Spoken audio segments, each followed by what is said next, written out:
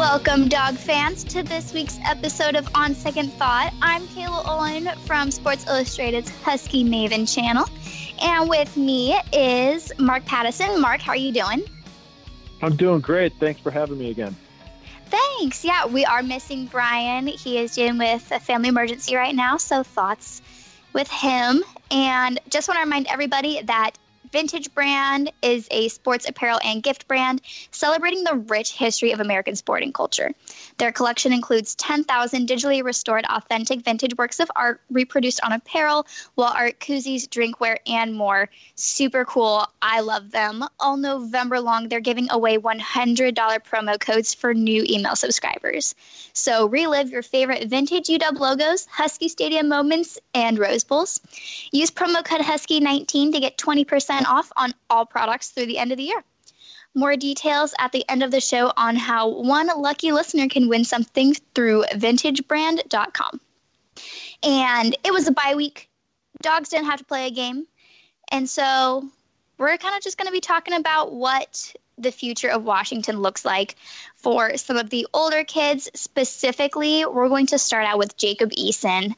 And so, Mark, what does Jacob Eason need to show the NFL in his final 3 games since they are bowl eligible?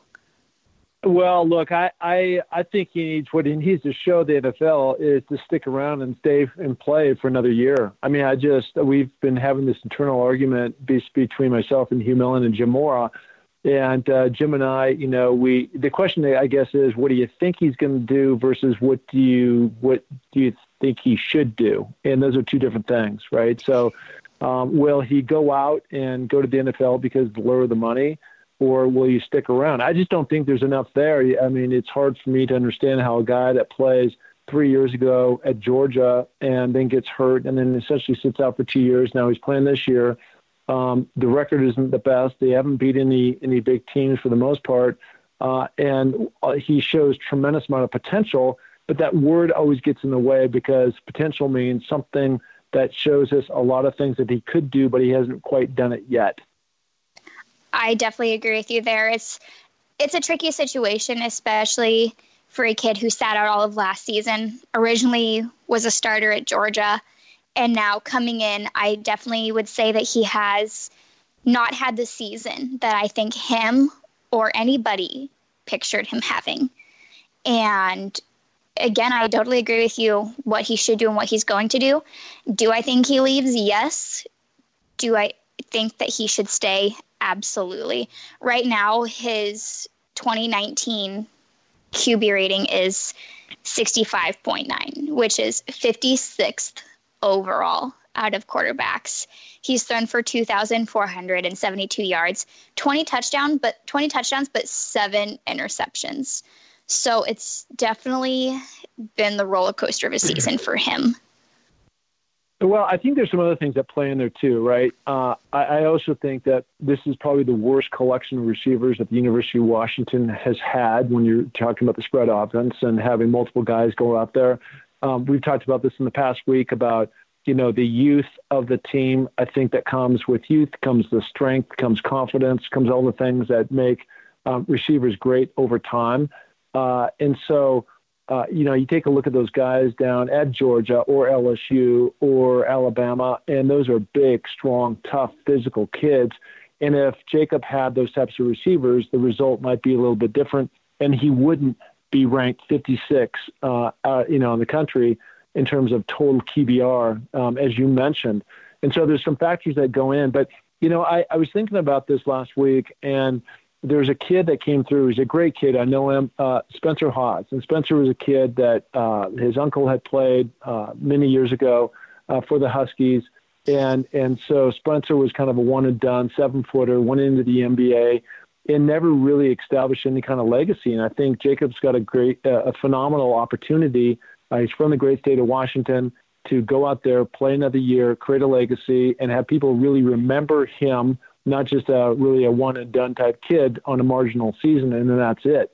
You're going to live your life a lot longer as a non-football player. It's nice to have that legacy versus a one-and-done, and people never remember you again other than, he had a lot of potential.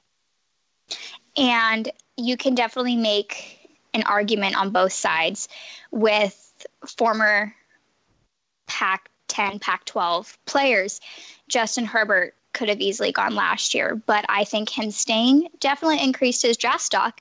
And then Washington, way back almost a decade ago, crazy to say, but Jake Locker, he could have easily went his junior year, decided to stay his senior, and that almost dropped his draft stock. So what is the right decision? Look, I got drafted. I was drafted in the 7th round. And at the end of the day, if you're a good enough player, none of that stuff's going to matter, right?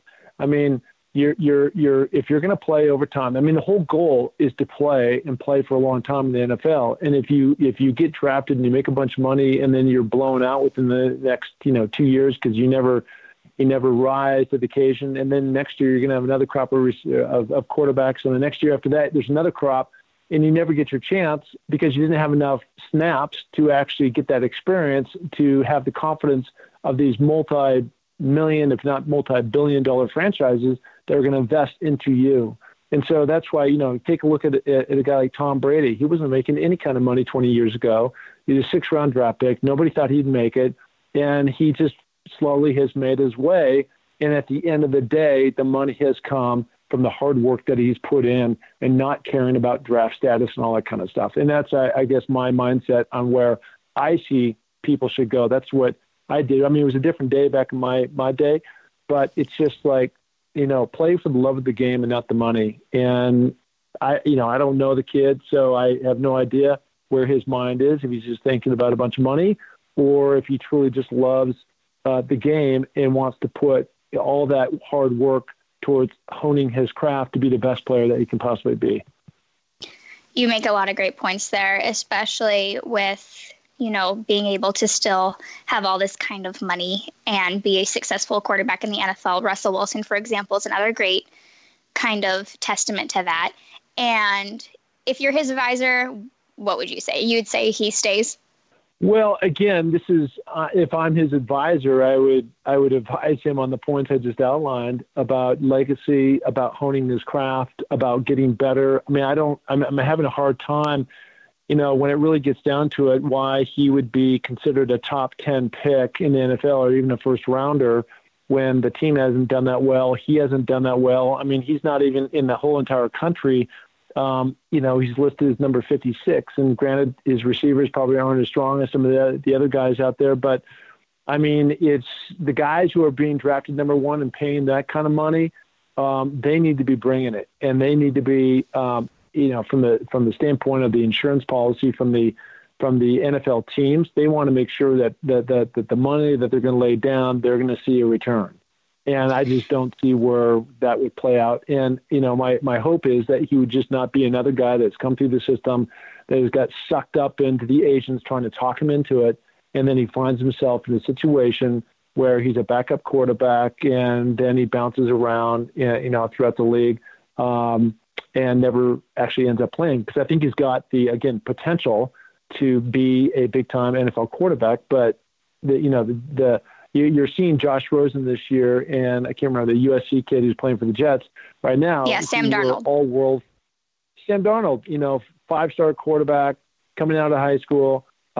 They were supposed to be the second coming, and they're struggling big time. And Josh is a backup in Miami, and Sam has struggled all year long, and they've got banners flying over New York City, fire the coach.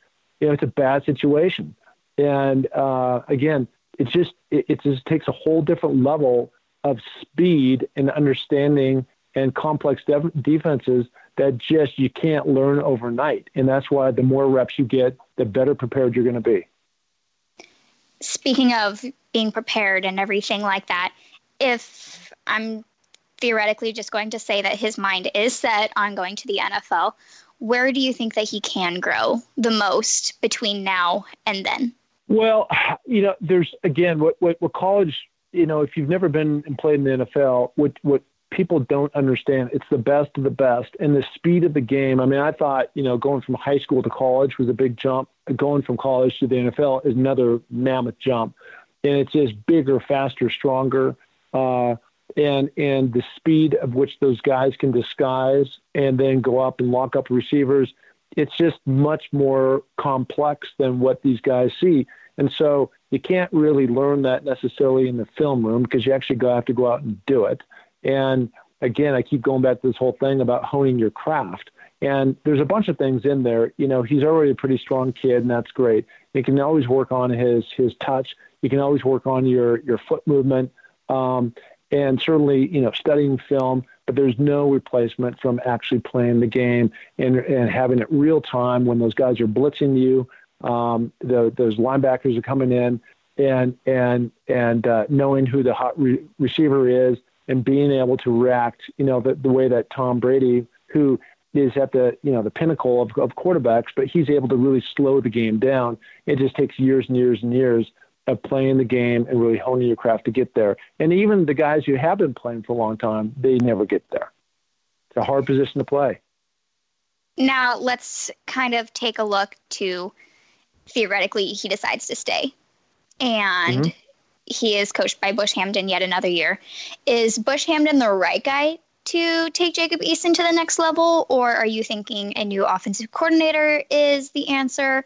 Or do you think that would kind of throw his progress having to adjust to a new one? What's your take on that? I would like to see a new offensive coordinator, personally. And I think he would benefit. It's got to be the right guy, of course. And I don't know what's going on with the team. I'm not there. I don't know the players. I don't know the coaches personally like I used to. And so I don't have any insight to anything other than what I see on TV and see on the field. And it just looks like there's some missing spark. They kind of had it last year, but the missing spark from the defense, from the offense. And sometimes that just takes new energy, and it only takes one or two people to pull the team down if you've got the bad apples in the room. And that can also be a coach. And maybe the player coach relationship isn't right. Maybe the relationship between Eason and Coach Pete isn't right. Those are just things, the intangibles that you just don't know. So it will be interesting to see, but they need to change something. And kind of speaking of making changes, there's a bunch of other changes that Washington will see as well. For instance, losing senior leader defensive back Miles Bryant and his legacy. And what do you think that Miles Bryant's legacy looks like? What does he look like in terms of what? His legacy. So for a kid who was a walk-on, somebody who has beat all odds and really taken this young defense and helped shape them into how he plays and the team that they are right now. There's still a lot of room for improvement, but nine new kids on defense.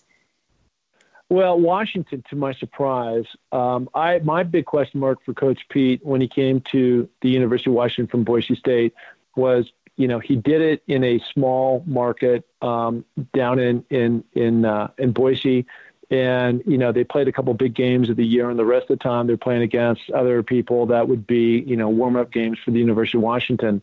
But he was able to go up, identify talent, and really grow that talent. Something that Don James used to do really well too is take guys that maybe a 3-star, 2-star, and really know how to maximize each kid and what they can do. And one of those surprises to me has been the growth of the defense, how strong they've been in the conference, the big, strong defense of players up on the front line. And then in the secondary, they've had a number of top draft picks the last couple of years, and this kid's another one of them. And anybody it just blows my mind how somebody could be a walk-on and then elevate his place to where he's thought of as a potential NFL player, whether he's in the first round or the 6th, 7th round or a free agent. I mean, it's an incredible tribute to his hard work and making it happen. But again, what he continues to do, this is Coach Pete now, is being able to reload and not rebuild necessarily. Even with the young kids on the team, they've done pretty well. For sure. And so not really a game, but I'm going to name a few kids, quite a few of them. And specifically juniors, and I want your opinion if they stay or if they go in the off season. Okay. Well, yeah. I mean, listen, I can cut you off right now. I mean, I'm going to have this. I'm going to say any kid that you're going to ask me about right now. Certainly I could have stay or go.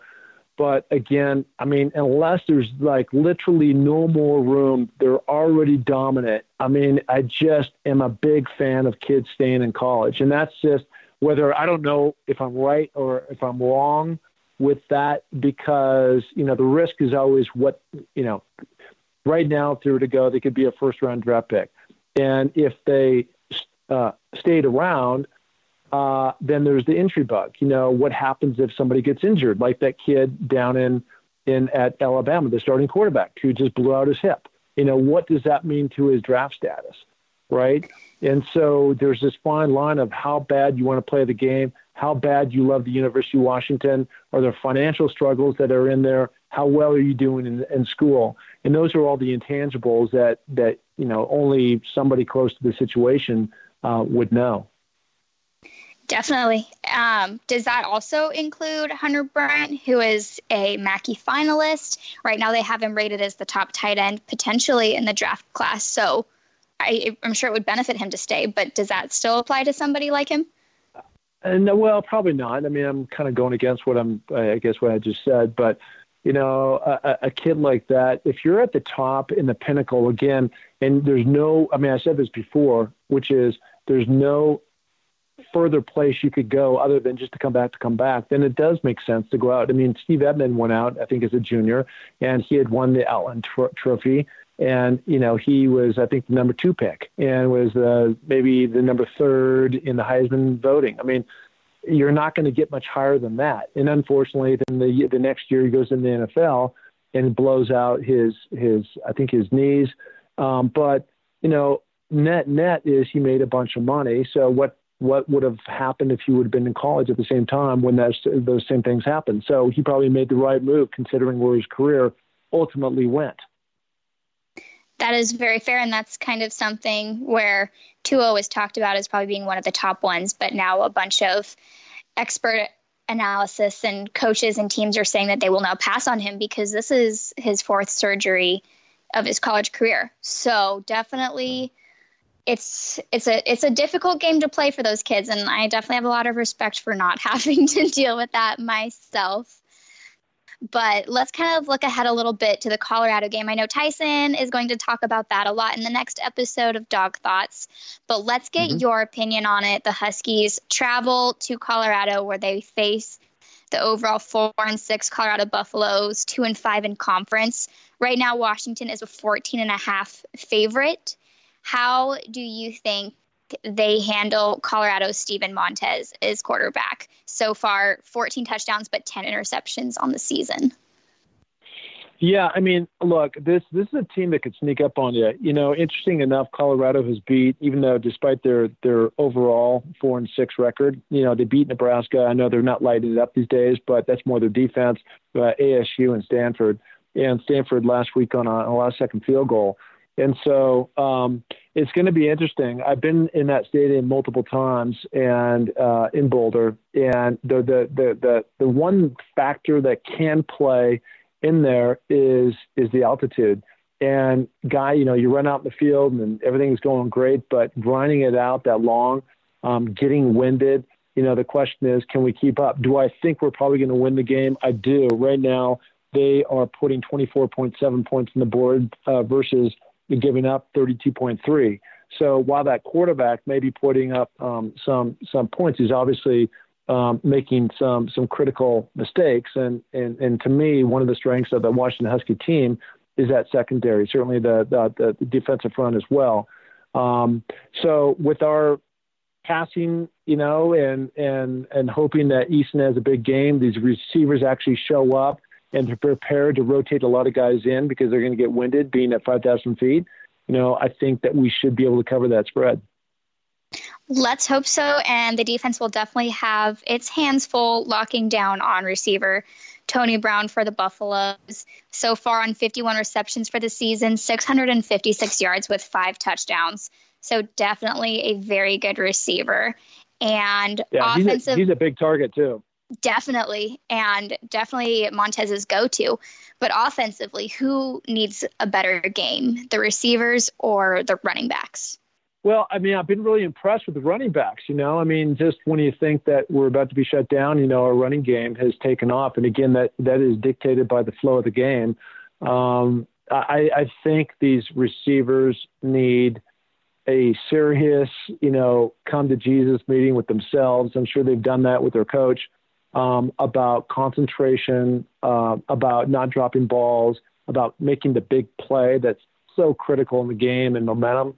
And it definitely feeds off of Eason and what his confidence is when he's out there throwing, the ball over the field. So, I'm hoping for the best, and Eason has a big game, and the receivers step up, and then that's going to open up the running game, and we can get some big yards.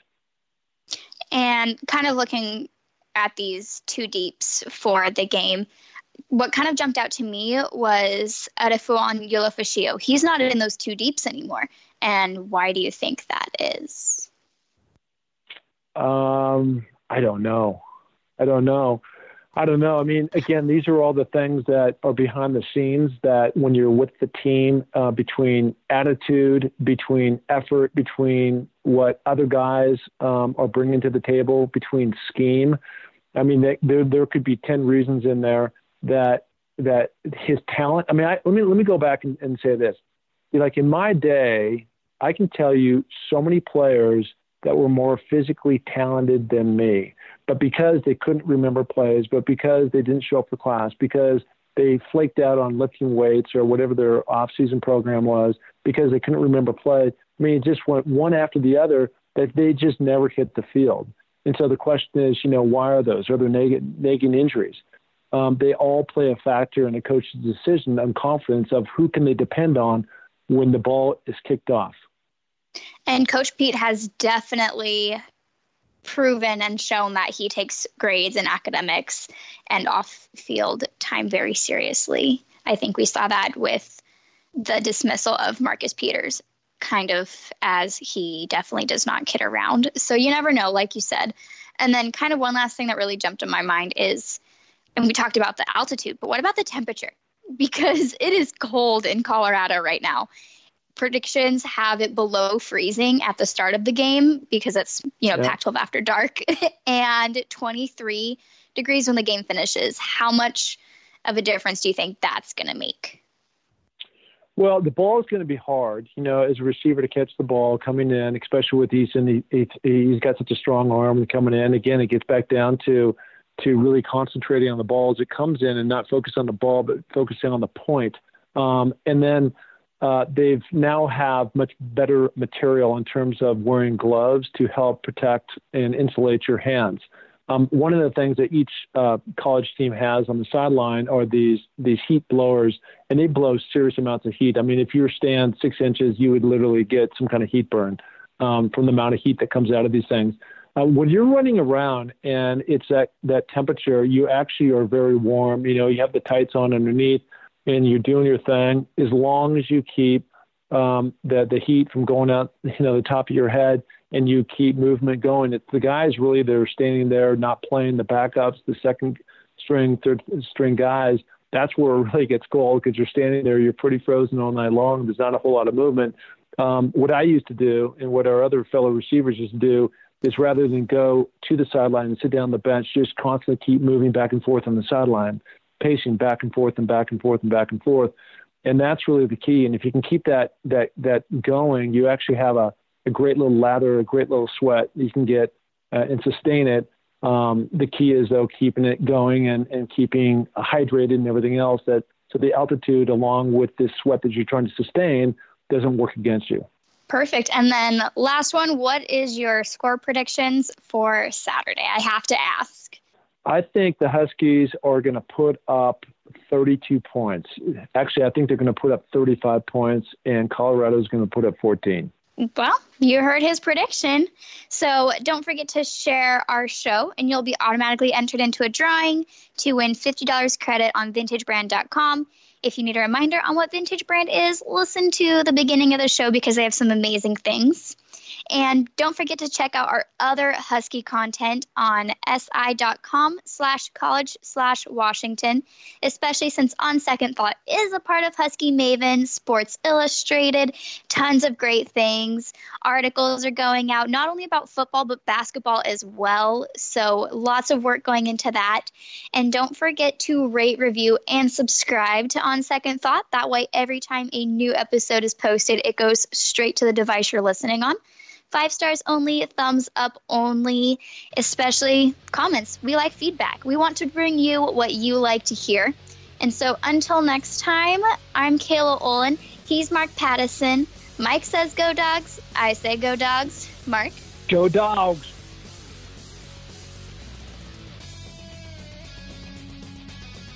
The proceeding was a Howling Husky production.